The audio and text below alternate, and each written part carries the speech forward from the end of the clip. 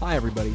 We are Matt and Kevin, and welcome to Season 2 of the Believe in Overwatch League podcast on the Believe Podcast Network, the #1 podcast network for professionals.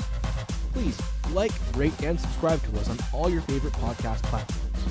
You can also find us on social media at Believe in OWL and Believe.com.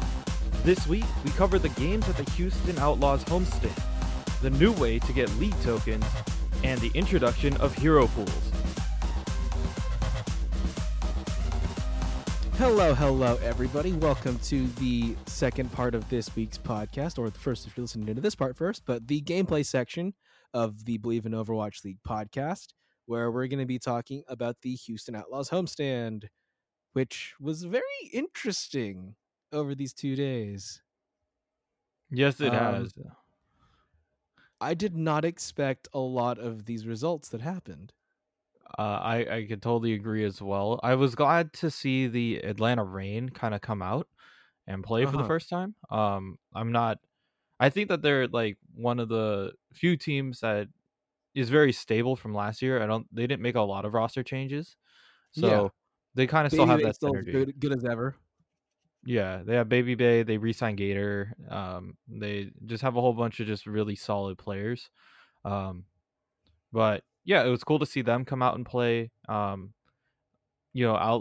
getting their home stand, trying to turn, the luck around.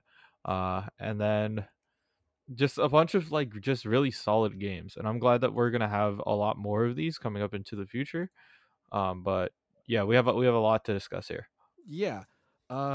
Before we start, I do want to mention a funny thing that did happen this past week. If any of you look at the social media for our page, I posted a picture of Doomfist mid Meteor Strike, and I didn't expect it to get as much traction as it did.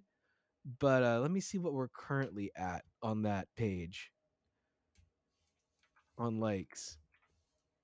So while I'm looking, what did you think of that image when I posted it?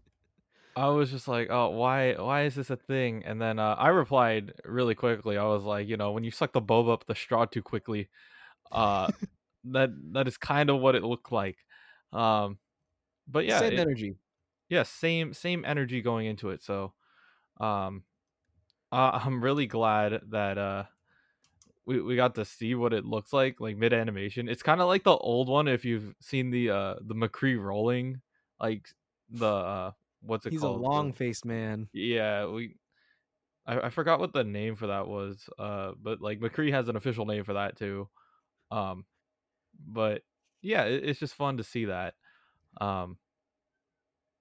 This So does we're at look. 411 likes, 90 retweets, and 11 comments. I guess we just have to post to this channel a little bit more. Yeah, we need to find more meme-worthy, cringe-worthy, cursed image content. Yeah, we do that. We can definitely get more. So the first match of the week, first day, it was the NYXL versus the Mayhem, the Defiant versus the Reign, and Spitfire v Outlaws. The map types that were going to be for the first 3 matches were Control, Hybrid, and Assault. So essentially King of the Hill, capture point, push payload, and then 2 teams fighting to control the one payload. So for the NYXL versus the Florida Mayhem, those 3 maps were Ilios, Kings Row, and Anubis. Did we have any illusions of the Florida Mayhem actually beating the NYXL? Not at all. I'm just being honest here. Kind of expect the New York Excelsior to kind of do what they do best. They wanted to really bounce back after last week. They had a couple of like games that were really close, like against like Philly like 2 weeks ago, and then just a couple of the games I wouldn't say that they were coming in with confidence. So I think that now that they have like this kind of flow to them, they're just like, you know what, we have to prove that we're still at the top. Even with a couple of new pickups and roster changes, this is the best way to go about it. I think that this New York XL team is very, very comfortable on the meta as it stands. A lot of the time when they're facing the Florida Mayhem, they were going very close, if not exactly mirrored on the meta. Once or twice, Florida ran a Widow version of the meta where you replace the McCree with a Widowmaker or some other hit scan. But in general, New York just was very, very comfortable. Um, they were aggressive in their own right, but they weren't pushing the envelope too much, I would say. Um, the casters commented that a thing about the Florida team is that they're very good when they get very aggressive and when they push and do weird things.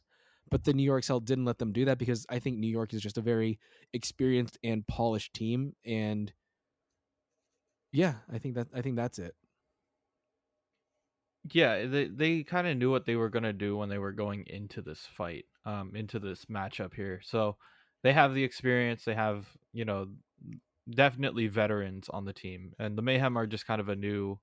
They have a brand new face. They have a new roster, so it's gonna take them a little bit of time to get their footing. But if anything, it just shows that New York still has the groove, and Mayhem just have to catch up. Mm-hmm. There was one instance where the Mayhem showed a little bit of life to them. That was the Kings Row match. The Mayhem actually they tied it up, and the New York XL had a little bit more time in the bank, so they got their third attempt to push, while the Florida Mayhem just had to hold it. But they were able to tie it up, so it wasn't a total complete sweep of them. They weren't rolled, um, but they still have a ways to go before they actually are in contention for for really anything. I will say though, so if you watch the match, and this is kind of very petty from me, but in the middle of each round, when you go back to the casters, you show the casters and there's people holding signs behind him. There's that one dude on the first day, he was wearing orange, and he did the same thing every time. He kind of just stood there, raised his sign, and started nodding. And like on its own, that's fine. But his sign said "Let Roadhog Fly," and I did that back in season 1 of Overwatch League. I went there and I had my "Let the Pig Fly," and I don't know. I'm very petty, and like that was my thing, and they never made the animation for it, so I'm sad. But anyway, It's all good. We all need something to look forward to, and if we just need to roast a kid, that's just collateral damage on his part. So okay, so the Defiant versus the Atlanta Reign. This was a fun map, or not map matchup. Um, I was expecting a little bit more out of the Toronto Defiant, as opposed to again being completely swept by the Atlanta Reign. I was expecting the Reign to win, but I expected a little bit more fight from the Defiant. I totally agree. I didn't expect a 3-0 going into this. I thought that honestly, I thought the Defiant would at least put up a fight. Um I don't know what it was. Maybe it's just like them not feeling comfortable in the space. Um but yeah, it was just kind of a weird game in general. I feel like everybody on the Defiant half was just kind of laid back a little bit too much, but the Defiant were just trying to like do too much. Meanwhile, the Rain were just like 100% focused and figured out exactly what they wanted to do, and they executed Right. perfectly. So, um, that's why I thought like the Rain did really well against the Defiant. Um, Once again, the Rain have more synergy because they played as the same team the year before. Mm-hmm. Meanwhile, the Defiant are a hodgepodge of just brand new and star talent. Um, it's gonna take a little bit of time for them to get up to that level of being cohesive. If And we're talking about cohesion, like on the Atlanta Reign, like Gator and Pokpo they had so many big plays, especially if you're looking at map 1 on Nepal in the village. Gator had a halt, pulled 5 people together, and then Pokpo fire strikes through Baptiste Amp Matrix to just kill 5 people. What is that? That's just disgustingly coordinated. there's actually a term in uh the Overwatch League that they haven't used in the Overwatch League, but they use in contenders all the time. Um, it's another weeb reference, but it is a thing. Whenever you throw Fire Strike through an Amp Matrix, it's called the Wind Scar, which is like a reference to Inuyasha. which was like like a I fire haven't heard blade. Inuyasha said out loud in so long. Yeah, so the official term in like the contender scene is if there is a fire strike thrown through an ant matrix, it's called a wind scar. Um, it's it's super nerdy, and as an anime fan, I was like, "Whoa, they pulled off a wind scar!" But that's the whole combo right there. If you get a halt and you throw a fire strike at it, if it's through an ant matrix, that's 200 HP. Like you just wipe out everybody who that touches. So it was cool to see that 100% coming out from the rain. That's definitely a highlight play, and it's something that players should be taking note of. It's just like it may not be an orthodox synergy, but it is there. Hmm. What I also really liked about this matchup is how neither team really stuck to the meta. We had a lot of very weird composition. Not very weird, but um unique. They didn't play the meta. Like there was a lot of the hack and nano blade, but I'm particularly impressed with the Atlanta Rain going with the Torb. Yeah, maybe it's just it might be a callback or a throwback to DeFran and the fact that he retired, and that's one of the very few heroes that he actually made a name on. So if they're gonna run Yeah. the Torb, um, I understand where it's coming from, just because it is a solid pickup, believe it or not. Um, Oh yeah, absolutely. it yeah, it's A lot of having a free free hit scan. DPS without even having to try and aim, plus the crowd control and the zoning of Torb's ultimate. Yes. So you just have a lot of tools there. Plus, overcharge is still really strong. Like you get 100 armor, plus you get move speed. So he may be short, but he is sprinting away from you or into you, and you can't run away from that. So uh, he is very scary, and that's why um, don't underestimate the Torb. Make sure that you actually take care of him. He's 75% head, so you should be able to headshot him pretty well. Uh, Crazy fire dwarf. if you're a diva, by the way, you can eat molten core. Um, if you keep DM over him, so you can save it if you hear the molten core going off. What do you think is more interesting to you in a match? Two teams executing the meta to perfection and like just very knowledgeable game sense on either side, or teams going wonky comp? Okay, so I have a hard balance between this because there's sometimes where you play the meta as is, and it is cool to see people outplay each other, and that's what the goats composition was. It was essentially everybody played the same thing, but whoever could execute it the best wins. That was really that's high level gameplay. But in terms of watching it, it's just very boring. I do like the idea of counter picking, especially into players who only have one trick or one specific way of how they play. You have a lot of outs to it.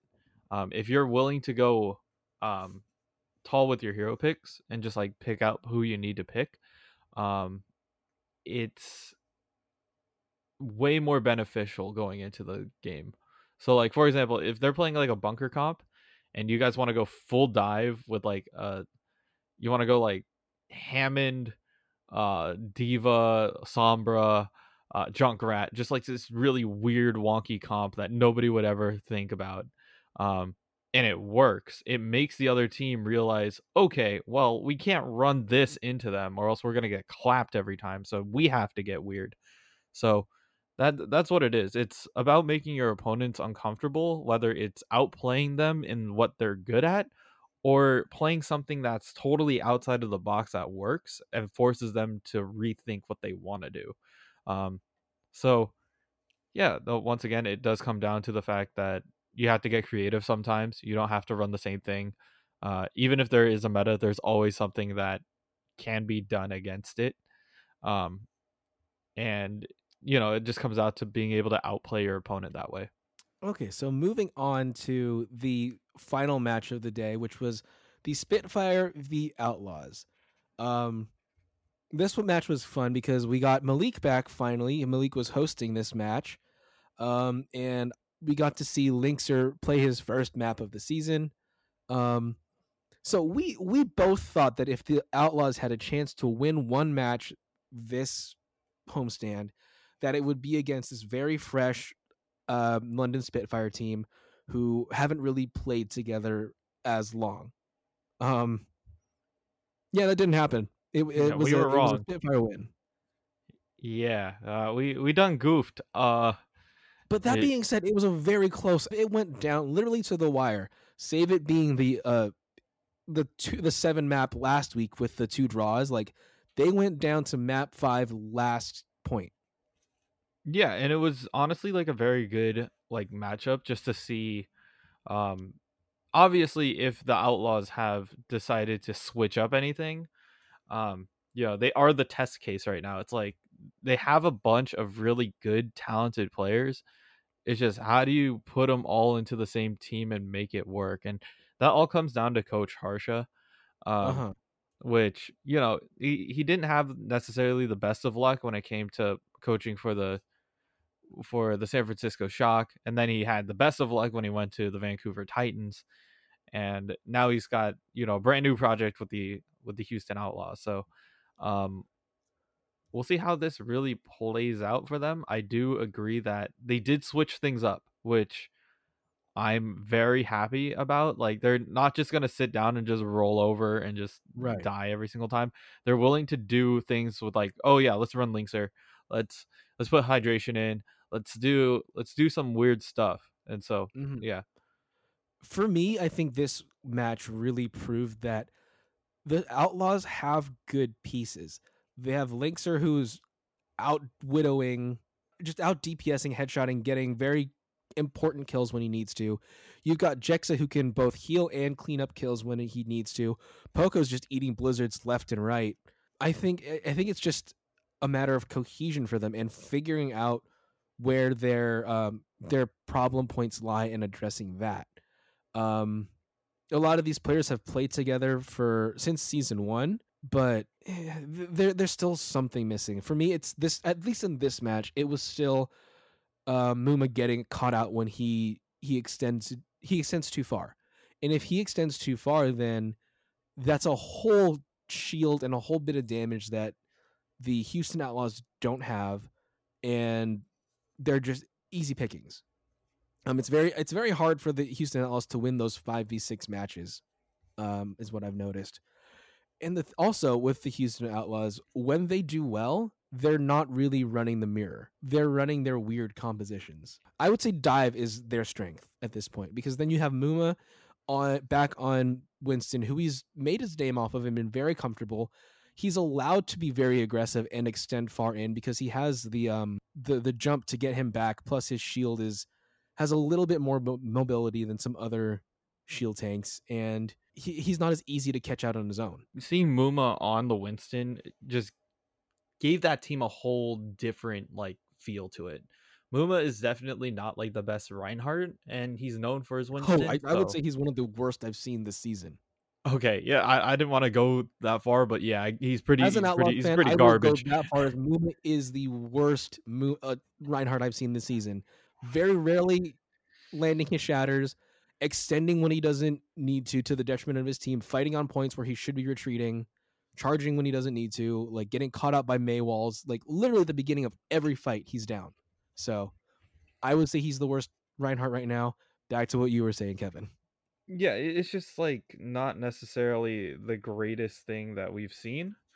We want to see better Rhine play, but we expect that at the very top. Like there's always some kryptonite, and it just happens to be Muma's Reinhardt. But if they are playing more unorthodox comps, like once again the dive composition, um, they're feeling more at home, and that's no pun because it was their homestand, but like they were actually like a lot more comfortable in what they were playing. So I'm on board with Harsha saying let's get weird, let's run some weird stuff. We don't have to necessarily follow the meta, but if we can allow Linkser to pop off, we'll do it. So that's exactly what they did. Let's get weird. Another Yeah. thing, like they did this again this week, where like last week we had the map 7. This week we went up to end of map 5. Mhm. The Houston Outlaws have this trend of of losing the first two, then trying to come back for the reverse sweep and then not quite taking it. Do you think that that exhaustion factor of having played for almost 2 hours, if not more, at this point, has any impact of their ability to finish these maps and complete that reverse sweep? Like maybe if it wasn't a first two loss, maybe if they won one of the first two matches, um, would they have a better shot of getting these wins? This is kind of the same way how the original San Francisco Shock were. Like we sucked at control point and hybrid like real bad. And I'm glad that like it's not only us, I guess. So the Outlaws just need to work on those two map styles. They need to work on literally just getting that map down 100%. Just be like, okay, yeah, you know what, we're only scrimming on Busan today, we're only scrimming on Blizzard World today. Like we just need to get this map a win. You have to get this win whenever you can. um so yeah, that's what it's going to come down to, just figuring out what you need to add or what you need to learn on specific matchups and how to win it. And for the for the Outlaws, it's just like you have to win your control point map and you have to win your hybrid map. You can like you don't even have to win both. You have to win one. If you win one, you essentially have the 2 CP map and the payload map under control. So what you got to do is just win one of the first two maps. You need that momentum and you need to stop. So like let's say if you lose the first control point but you win the hybrid, right? You've stopped their momentum. You've officially stopped their momentum. If you win the first one and you lose the second one, it's all good. You still know that you had that first win. You have that, you know, that feeling going into it. So win one of your first two maps so you're not always playing from behind. So as a tank, as a coach, watching how the tank line of the Houston Outlaws is running right now, what would you suggest and try to fix to make them more of a cohesive and effective team? Oh, the one thing that I saw specifically is um the fact that they're diving on the correct targets. It's just that sometimes they wouldn't finish, which sucks. So like the Mhm. way how I look at it is as a tank, or as the way how it's supposed to go is your tank hops in first and then the DPS like takes a flank route and then your supports are just healing from either a distance or right next to you. So the thing is it's what I call like the list of priorities. You want to kill certain people first before you go after the others. Um, the first is anyone who is out of position. So literally, like if you see a McCree trying to flank and you're like he's alone, just clap him. So you just see him off to the left, you already take him out. If you see the second priority is the healers in the back. So if you could take out the form of sustain on the point, you win the fight. So like sometimes they'll go in and they'll try to get the DPS, but they're just getting pocketed like super hard. And I'm like, guys, the priority right now is to get the Ana. Get the Ana right now is going to be the thing that's going to stop you from winning. Um, so it's just figuring out who to prioritize when you're going in for the fight. Um, you might not see them on the initial hop in, but you need to know who you're going after. Um, and it's just a matter of that's just practice. It's just like we know you have to know where they are, and without that information you can't necessarily execute. So it's being able to adjust on the fly. I guess the best way to think about it is like playing Pac-Man. When you're playing Pac-Man, Huh. you're trying to get as much as you can without running into the enemies that will hurt you the most. So you want to prioritize getting like, the big, if they start coming towards you, you want to get the big, one that allows you to destroy them. So take out their backline first, make sure that they have no sustain, and then clean up the rest of them. Um, and always leave the tanks last. This is something that's very difficult for some teams, but leave the tanks last. The reason for that is, uh, yes, they might have the biggest ultimates, but they are the easiest to stagger. It comes down to like diva staggers are obviously the most brutal. But There were a lot of them this weekend. exactly. and then also staggering a Reinhardt makes sure that like they have no sustain, right? So if you stagger the Reinhardt completely, the other team cannot initiate until their shield's there. So it could get pretty brutal if you get to a point where like you see them literally walking back from spawn and then you kill the Reinhardt and they're like, "Oh, okay. We could either fight this 5v6 or wait for our shield." So, um it's a lot to think about when it comes down to figuring out who to prioritize, but that is one thing that I saw with the Houston Outlaws. It's just like if you get the target priority correct and you start collapsing on the right targets, you should be able to win the fight. Um, and also, like, patience is another thing, especially if you're running around with Linkser. Um, Linkser is like probably one of the scariest widows in the game. Um, if you allow him time to get a pick first and not rush him, if you get like, let's say if you pick off literally like a soldier or something like that, no one's running soldier. If you pick off you pick off the McCree, for example, um, then you dive in. You might not. You have essentially a 5v5 on the point, but you also have the advantage of them having to worry about the widow in the back line. So sometimes it's just okay to take like a couple extra seconds to get the pick to make sure that you win the fight.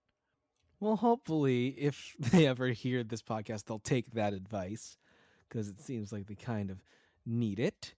Um, anyway, so moving on to day 2, we had the Uprising versus the Fusion, the Eternal versus the Rain, the Spitfire versus the Mayhem, and or wait, is that right? Yeah. So let me just, so we had the Uprising versus Fusion, Eternal versus Rain, Spitfire versus Mayhem, and the Defiant versus the Outlaws. Um, I gotta say that I didn't. I came back from hanging out with my roommates the day before, so I didn't finish the Outlaws match until the day before. So I had to watch it on the Sunday. I was literally watching Overwatch for 12 hours. Yeah, that's It the was one thing. Like, it still feels like there's a lot of Overwatch to be watched. No, there's too much. there's still too much. But yeah, it's gonna be even more crazy once we start having games where there or like weeks where there's like 12 matches or something like that. Um, Oh my yeah, god. we're definitely not gonna be able to watch over all of it. So there will be some maps where we'll just be like, yeah, they won. GG Yeah, we're not next. gonna have time to dissect like the performance of every team because it's all gonna blend together. Yeah. So if anything, I'm just glad that we have a little bit to like watch. We're not gonna completely destroy ourselves on these. I still say do a best of 3. I think that gives the teams enough time to prove themselves, but also doesn't drag on for too long. I feel like the other half of it is like they want the opportunity to play every map if they have to. Um, so if it is a best of 3, your first two have to have both a 2 CP and a hybrid. Um, if that's already the way how it is, but like your first 2 maps have to have, or your first 3 maps have to have that. So the option, if there is a draw, you go into one that doesn't tie, which is uh payload. Or they could just introduce push mode already. Yeah, I mean the They way to only do have that. one map, but that's all you really need right Yeah, they now only have as a Toronto. tiebreaker. Yeah, just make that the tiebreaker map. You know, everybody just gets a new look at the HUD. It'd be cool for sure. So for the Uprising versus the Fusion, um, they won on Lijiang, Kings Row, and Hanamura. I put a note here that Fusion's on the Uprising is playing against the Philly Fusion. So again, with these names giving me a lot of confusion. I said Fusion again.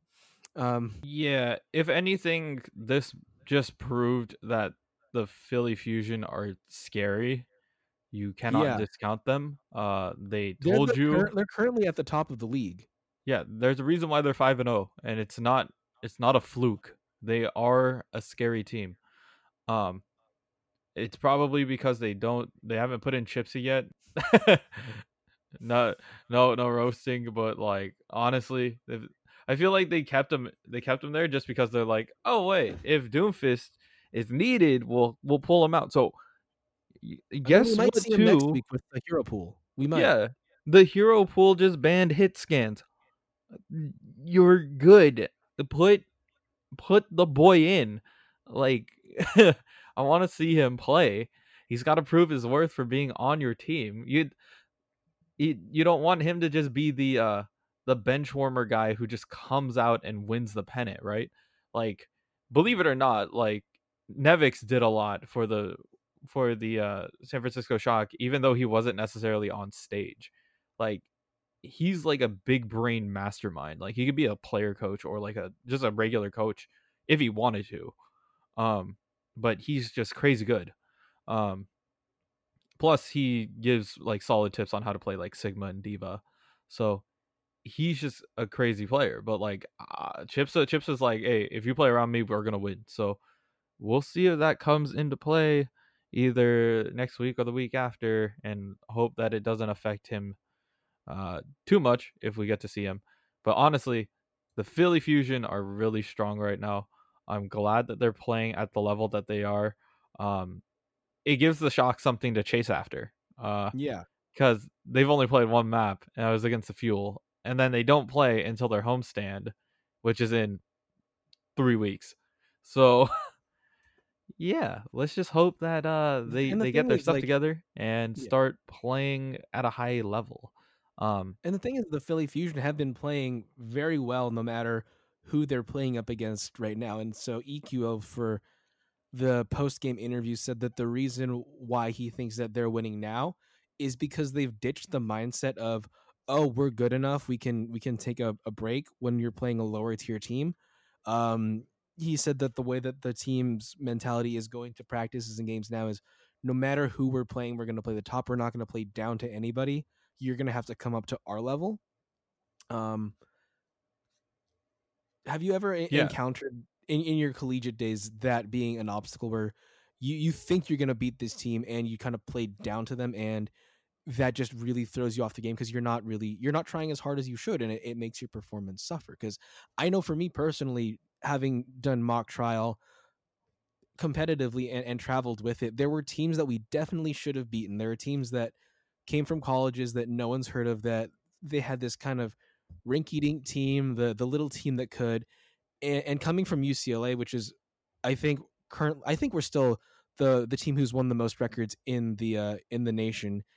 Like, we should have beaten them handily, but we got complacent and they gave their all and they swept up from behind. So in the realm of professional competitive Overwatch, have you encountered this, and how hard is it to overcome that idea that, oh, they're a lower tier team, we can stomp them easily?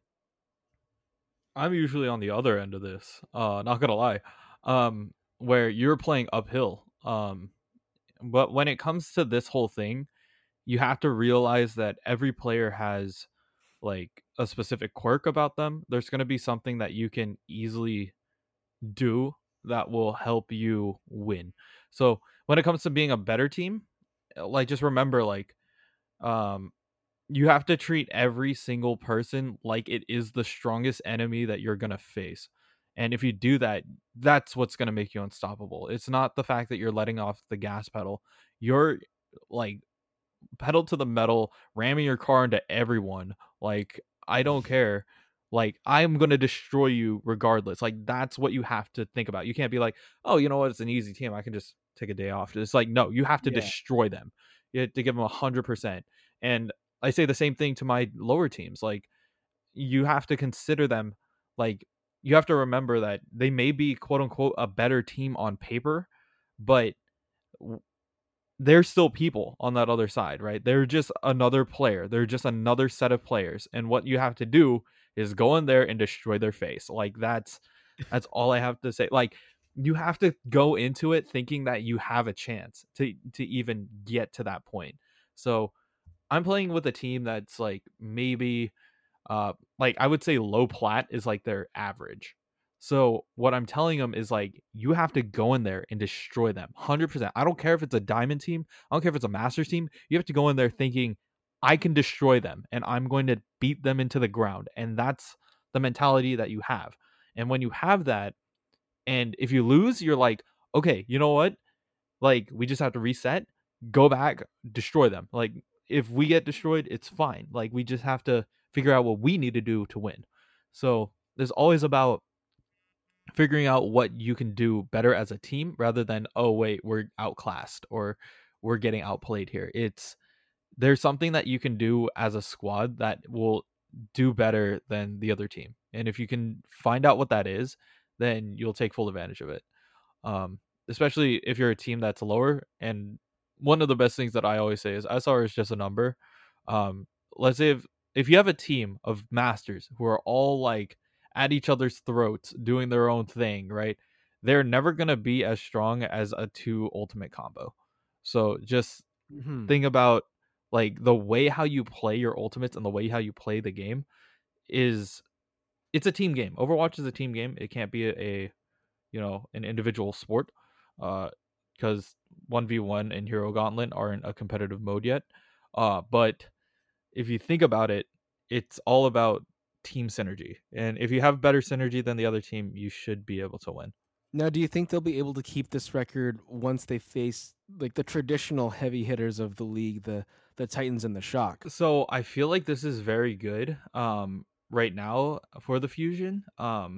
I think that they can keep the momentum for sure. Um I just want to see what it comes down to cuz the Fusion are definitely like one of the top teams right now. Yeah. Um they are the top team right now. It's just a matter of who they face off against and how they play against them. They EQO's interview was really eye opening, just understanding, you know what, we're facing every team like they are the best team, and we're not letting our foot off the gas. Um, and the other teams in the league are going to be doing the same thing. They're like, we're not allowed to let our foot off the gas either. We're just going to go forward and be as strong as we can. So, um, feel like the Shock and the Titans are going to be two teams to look out for once we start getting more of the West Coast games going on. All right. So moving on to match two, the Paris Eternal versus the Atlanta Reign, or as we've been calling it, the Bird Fight. Who did you have winning this? I honestly had the Rain winning this just because of their Same. dominant performance the day before. I But had the Reign up um on this one. yeah, but we saw how it all turned out. It was just really interesting to see. I feel like once again the I feel like the Rain may have gotten a little bit complacent off of their first win. They're like, "Oh yeah, we got the 3-0, like we should be okay." But there's a couple of like things that I saw in this game specifically or this matchup where I'm just like they kind of let off the gas here. Like they could Uh have huh. won this. Like but there are still some really solid like standout moments that I definitely like to see. Yeah. I the Paris won this one, but I thought that the Atlanta Reign would be able to take it. There was a moment for me that really stood out, which was a Reign win. It was on um, Hanamura. Um, the Paris attack. They were on point two, and it's at the very, very end of this map. It looks like the Paris Eternal are about to cap the point. They've taken out the Atlanta Reign, but the trickle in starts from Atlanta. Erster is on Tracer, and he's able to get these quick kills, and they're able to somehow hold the point. It went from um looking like the Atlanta Reign were going to hold it to Paris being, oh, they're definitely going to cap it, to, oh my god, the Atlanta Reign were able to take this back.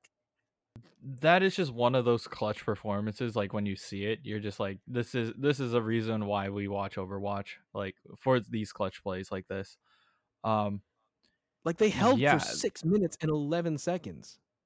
yeah, it's one of those things where you're just like, oh, well, they're gonna get rolled, and then they don't. They just keep fighting, and that's just one of those things where it comes down to team synergy and being able to execute on what you need to do, and they understood that to the fullest. So you think the downfall of the Atlanta Reign was that complacency that you saw? They won their first match pretty handedly, not gonna lie. But when they got to like this matchup, I feel like they were like, oh, they're a new team. They don't know anything about the league. We can just take a little bit of a break, but that is not the case. They just needed to essentially execute here. And I feel like this is probably one of the wake up calls for them. Like, I'm fine if they Right. take this first L, but they're gonna start like realizing we need to do a little bit more, play outside the box. Hanamura is one of those maps where Baby Bay actually made his name by playing the Ash on point B. And I was kind of disappointed when I didn't get to see it again, but I was like, bring it back, please. Like, I saw it on this point and I was like, I would love to see the Atlanta Reign back on the Ash Right. pick, but unfortunately we don't get to see that. Maybe they'll pull it out later in the year. A funny thing that Eggsy said during his post interview, because well, also Eggsy did really amazingly on just. I think he outplayed Baby Bay a little bit because of the complacency that you mentioned.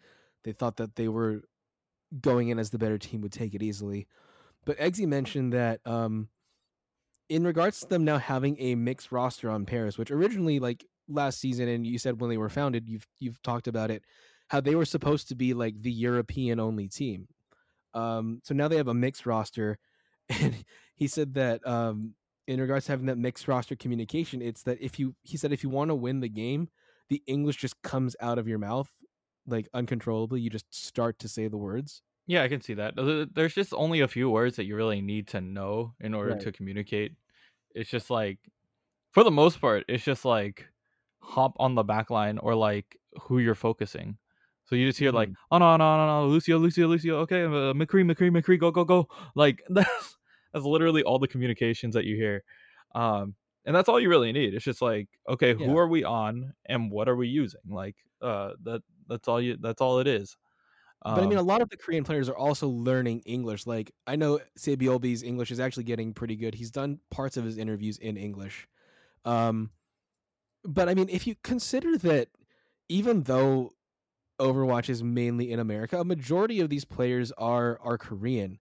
So, what would do you think, if at all, there could be a case made for the players learning Korean and that being the dominant language instead of being English, considering how dominant the Koreans are in this league? oh yeah, for sure. I could definitely hear that happening. I know that the best case, or like one of the biggest cases that I remember, is actually from the Dota 2 scene. Um, there's a guy named Black.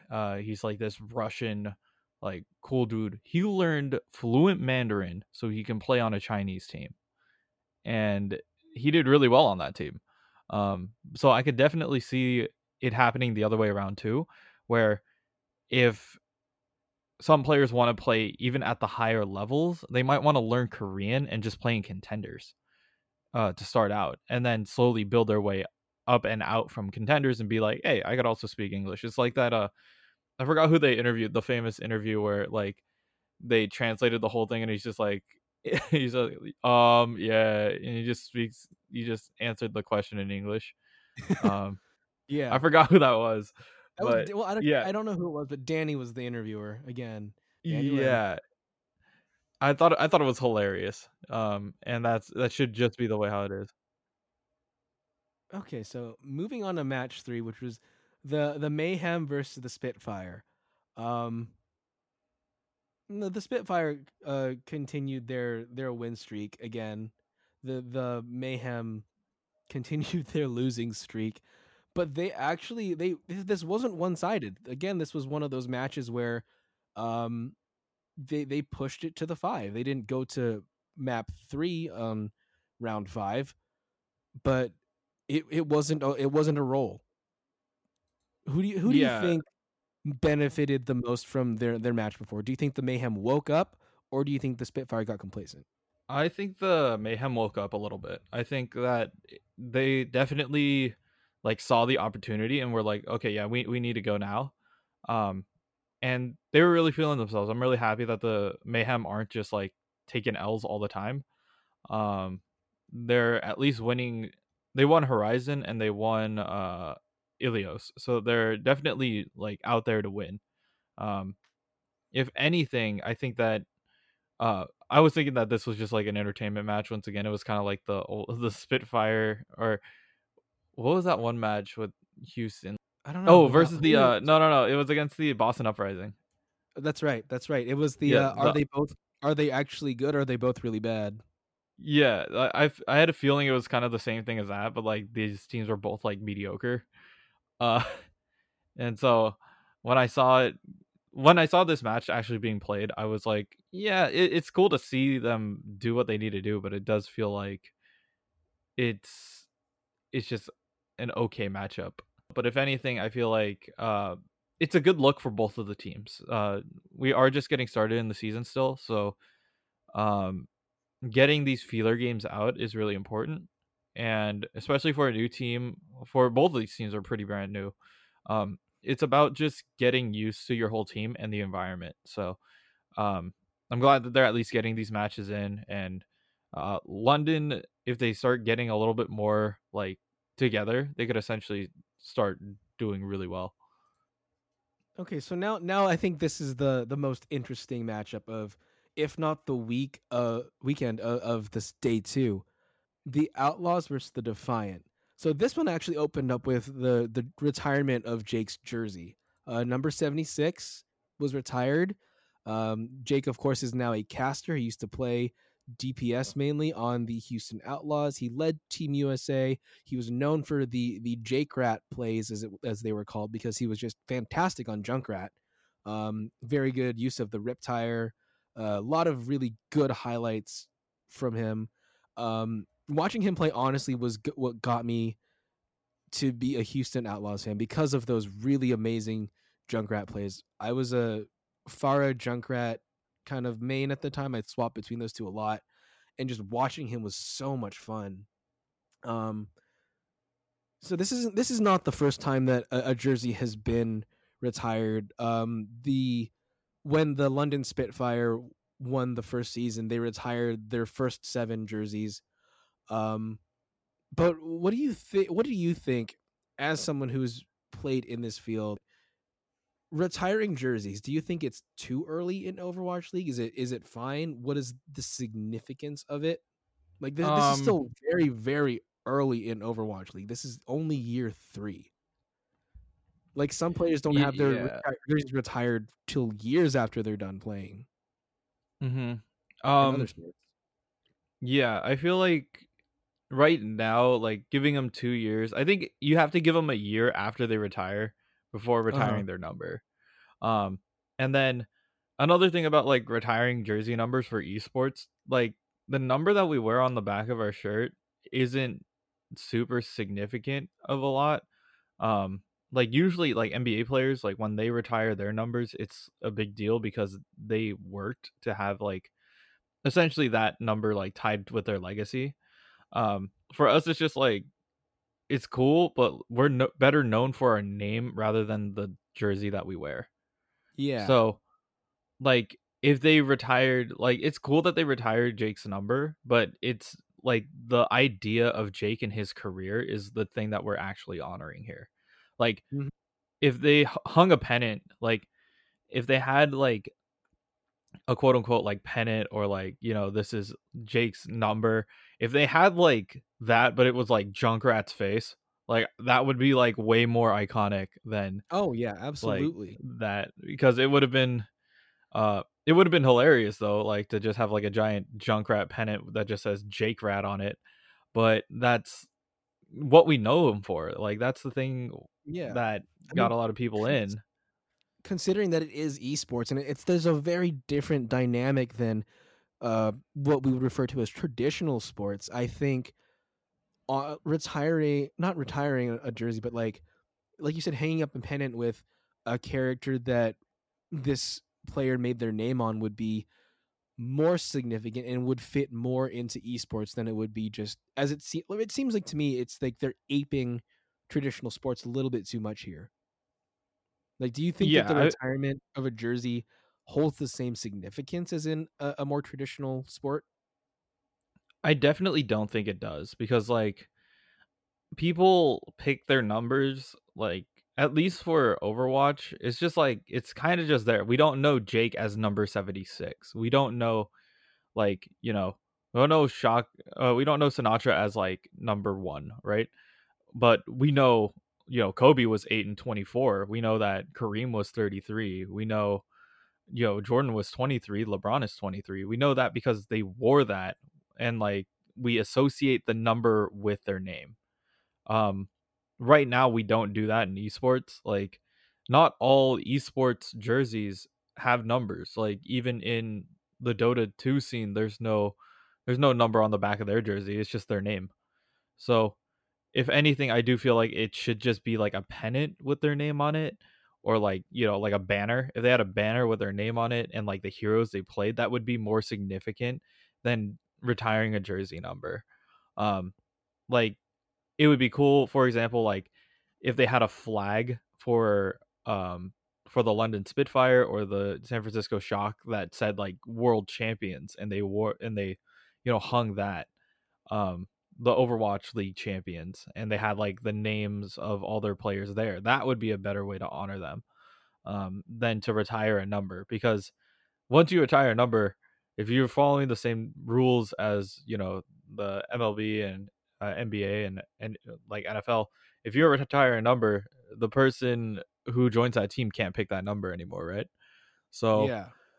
um, not that it's like a big deal, but like it would be like kind of detrimental to players later down if they wanted that number. But honestly, I think that pennants and banners are more like a better way of signifying how much we care about the players rather than retiring their jersey number, because it really doesn't mean anything, um Hmm. to us. It's we need to celebrate their accomplishment, not the number that they wore on their back.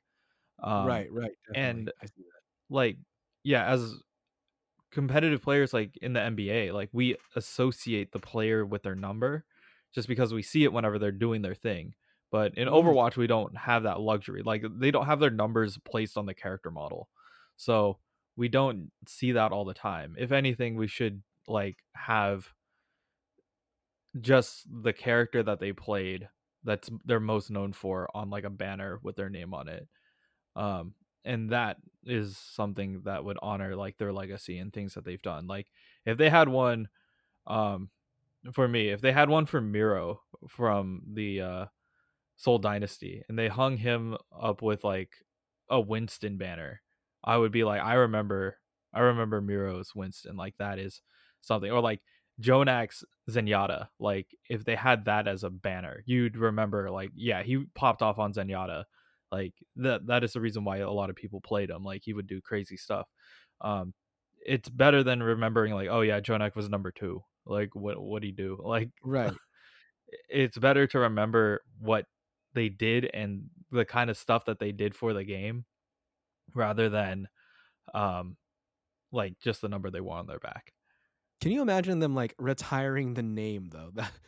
I mean, if you're talking about numbers, I think the closest equivalent in esports would just be retiring their player name, but also that's like no one has the same gamer tag. Yeah, not a lot of people are going to be like overlapping the same name. um I mean, if some of them are overlapping and they're like kind of similar, like if you had Poco and Pokpo like both up there, you'd be like, that's kind of weird. But at the same time, like it makes sense to retire the player name rather than um like their number. Uh but that's part of the legacy. Like you care about the legacy of the players instead. Um and that's another thing. Like in Dota 2, the way how we don't have a retirement thing. Like if a player retires, we just remember them for what they did for the game. But um one of the things that we have in the game is like in the base of Dota 2, like in the actual game itself, there is like a shop that's next to it, and then on that shop there's an Aegis, or like a essentially like a shield. And if you look at that shield, it has every single name of every championship winner, Uh and huh. that's in game forever. So like years and years down the line, like let's say if Overwatch, like I feel like they need to do that in Overwatch. Like at every spawn room there's just like a different flag or pennant that hangs.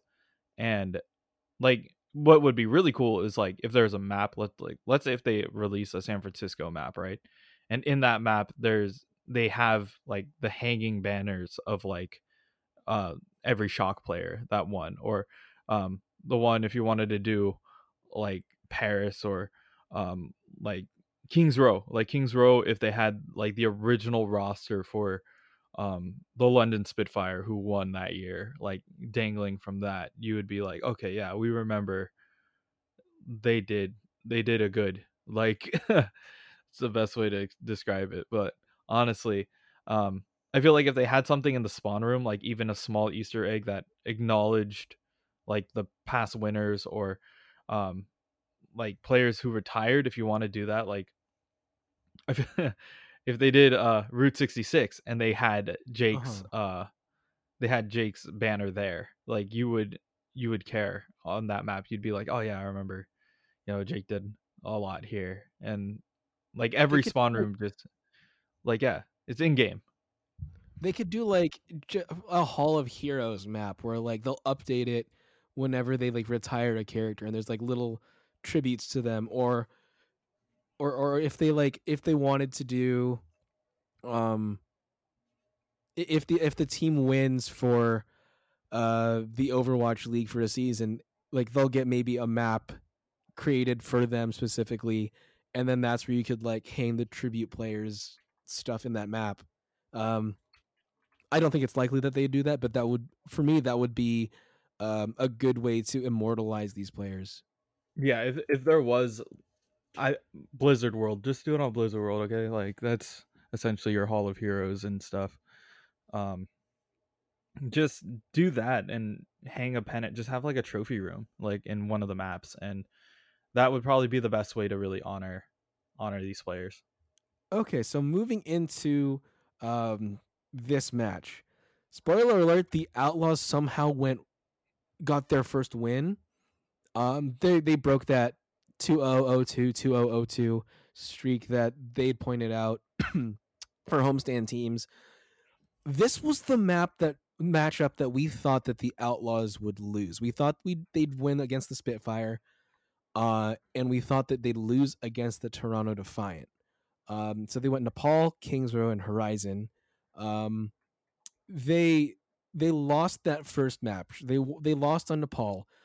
So the Defiant were able to win the first one at Sanctum. The Outlaws won at Village, and the Defiant won in the Shrine. It was a lot of just classic this season Outlaws play where um, they weren't really as cohesive as a team. Muma kept getting caught out, so it looked like business as usual. But as soon as they moved over to Kings Row and Kings Row, Horizon, and Dorado, it was a completely different story. Um, Kings Row, they did both mirror meta, um, but later on in the matchups, they started going with their wonky comps. So we saw um, Muma on the Winston. We saw the weird things that they pulled out. They had the hack fist out. There was an Ana Brig. There was um, Dante and Blase and Linkser and Hydration both swapping in whenever it was appropriate for their skills. Linkser got a lot of really important Widowmaker kills, like 3 in a row to break open these defenses. What do you think happened here that woke the Outlaws up? Uh, I honestly think like most people will discount this, but I think the crowd actually helped. Uh, Oh, no, the it Outlaws have, I think, some of the most enthusiastic fans. Like they were, watching all these last 4 weeks. I think the Outlaws crowd was the loudest. So yeah, that's the reason. I think that because they had the Jake jersey retirement and the whole crowd was behind this whole presentation, they felt the kind of need to really win.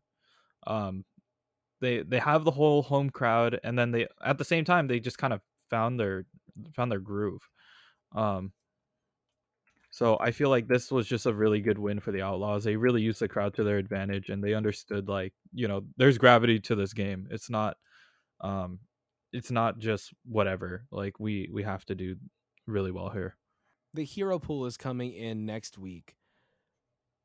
How do you think it's going to affect the way that we talked about this in the news segment, but Mhm. from just a purely league perspective, what's going to happen now? What's going to change in the way these teams play, the with the standings and everything?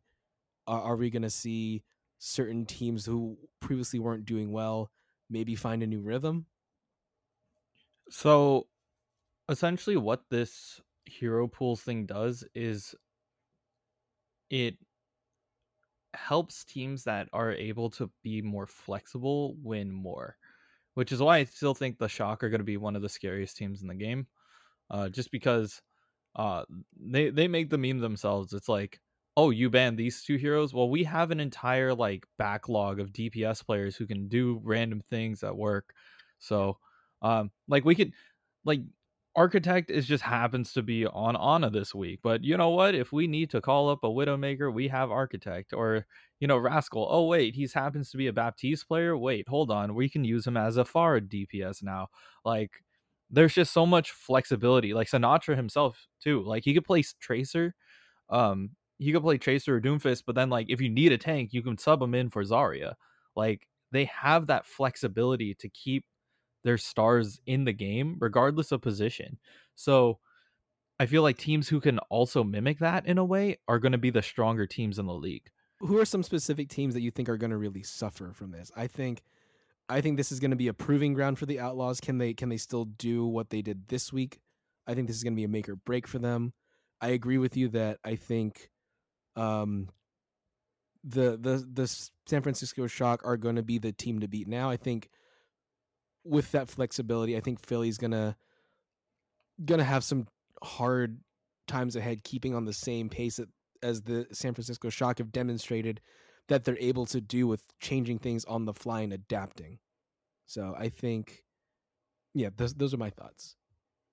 Yeah, that I feel like the Vancouver Titans are going to be kind of in a tight spot because I haven't seen them play anything else as of recently. They They're a haven't very played a meta lot of heavy games. team though, in general. Yes.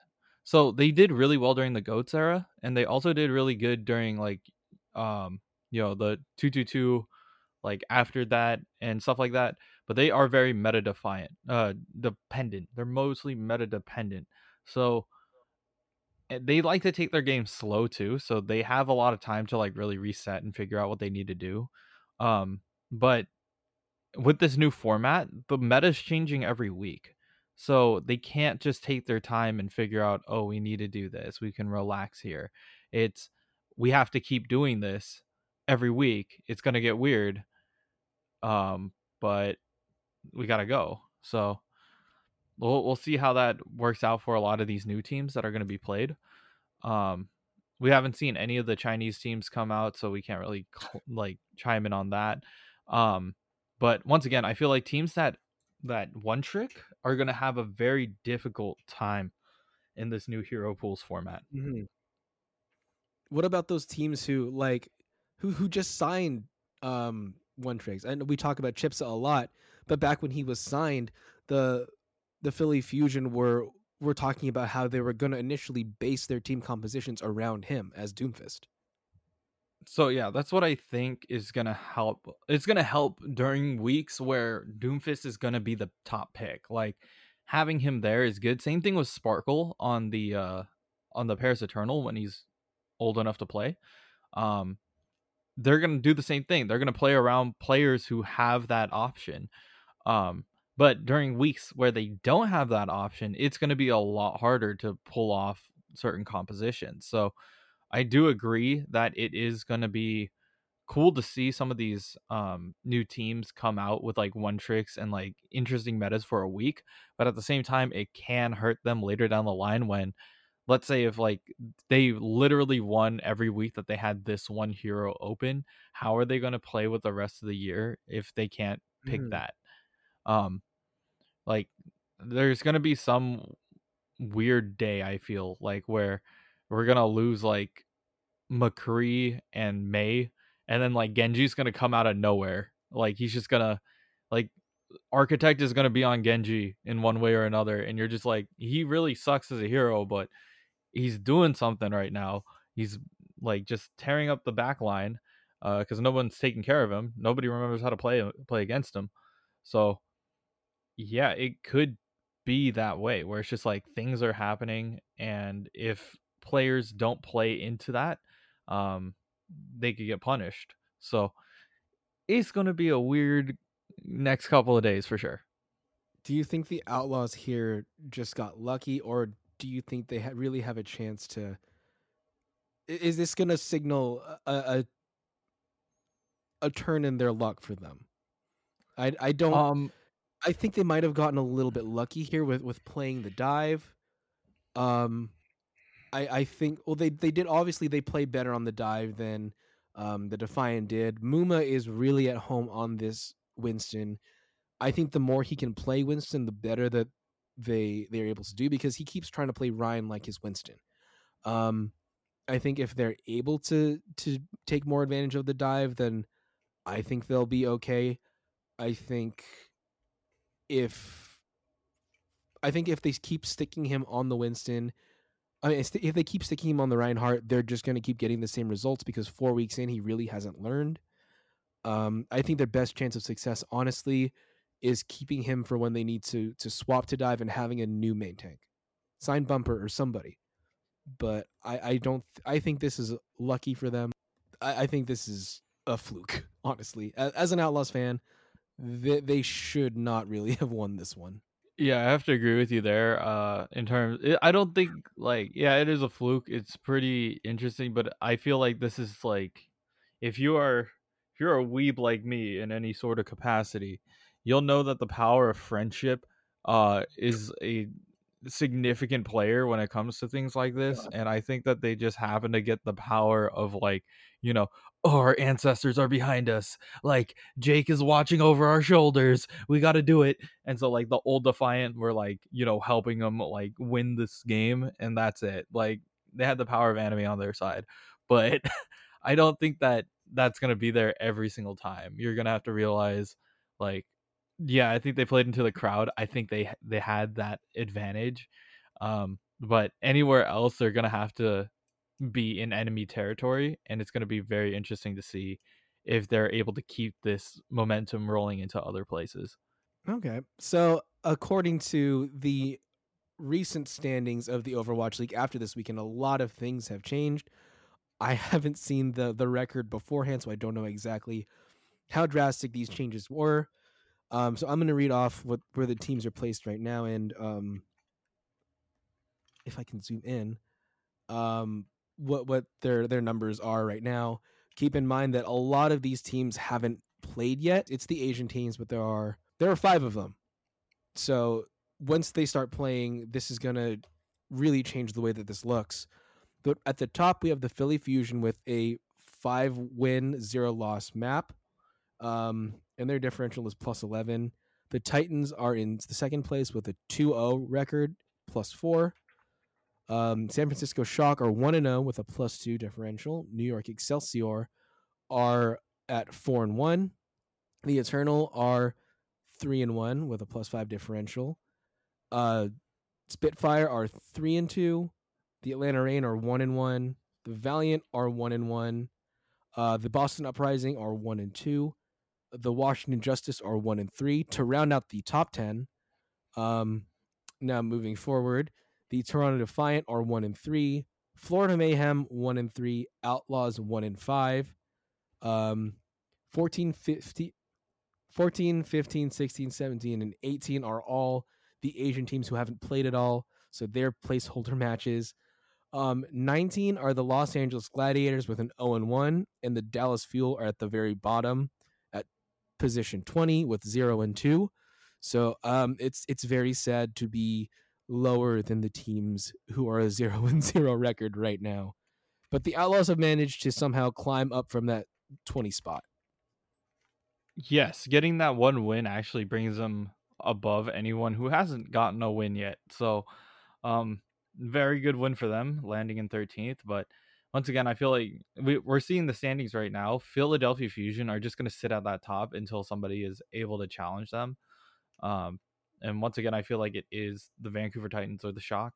The Excelsior put on a really good match against them too. So, Don't discount them at all. The ones that really surprised me though is the fact that like the Paris Eternal are up here at 3-1, and that's just super bizarre to me. I They're just a think that very that's like, surprisingly strong team right now. yeah, Paris Eternal and London Spitfire are the two that I'm just like, well, you guys are brand new. What are you doing here? Like, uh, I don't I don't think that they had the capacity to be up here.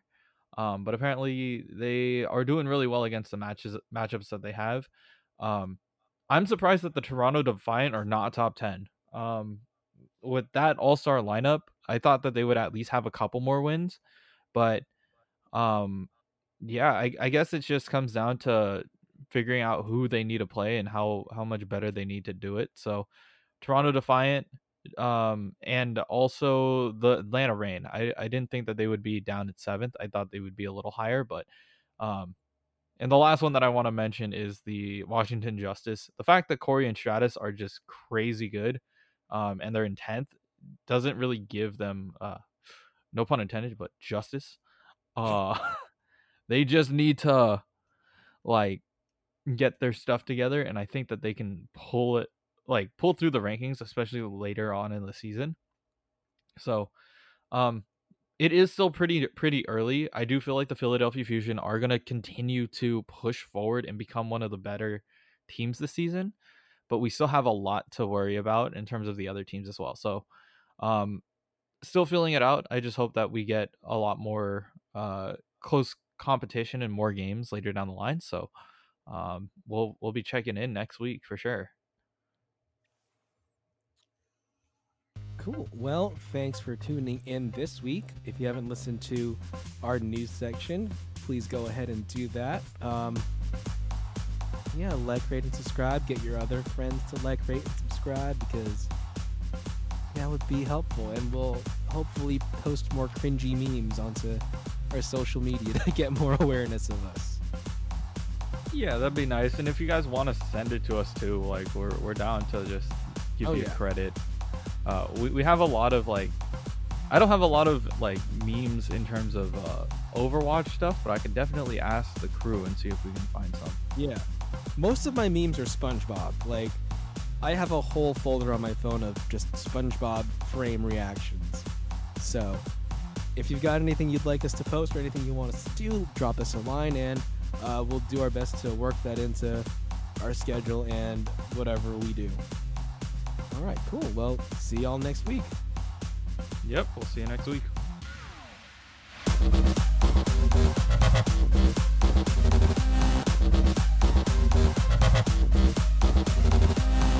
Next week, we cover the games for the second Washington Justice homestand.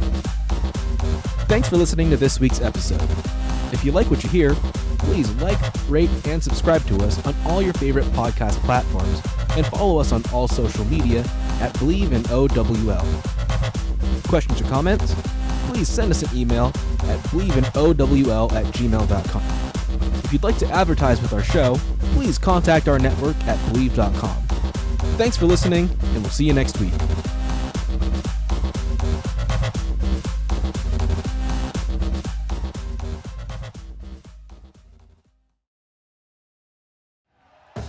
Thank you for listening to Believe. You can show support to your host by subscribing to the show and giving us a 5-star rating on your preferred platform. Check us out at Believe.com and search for BLEAV on YouTube.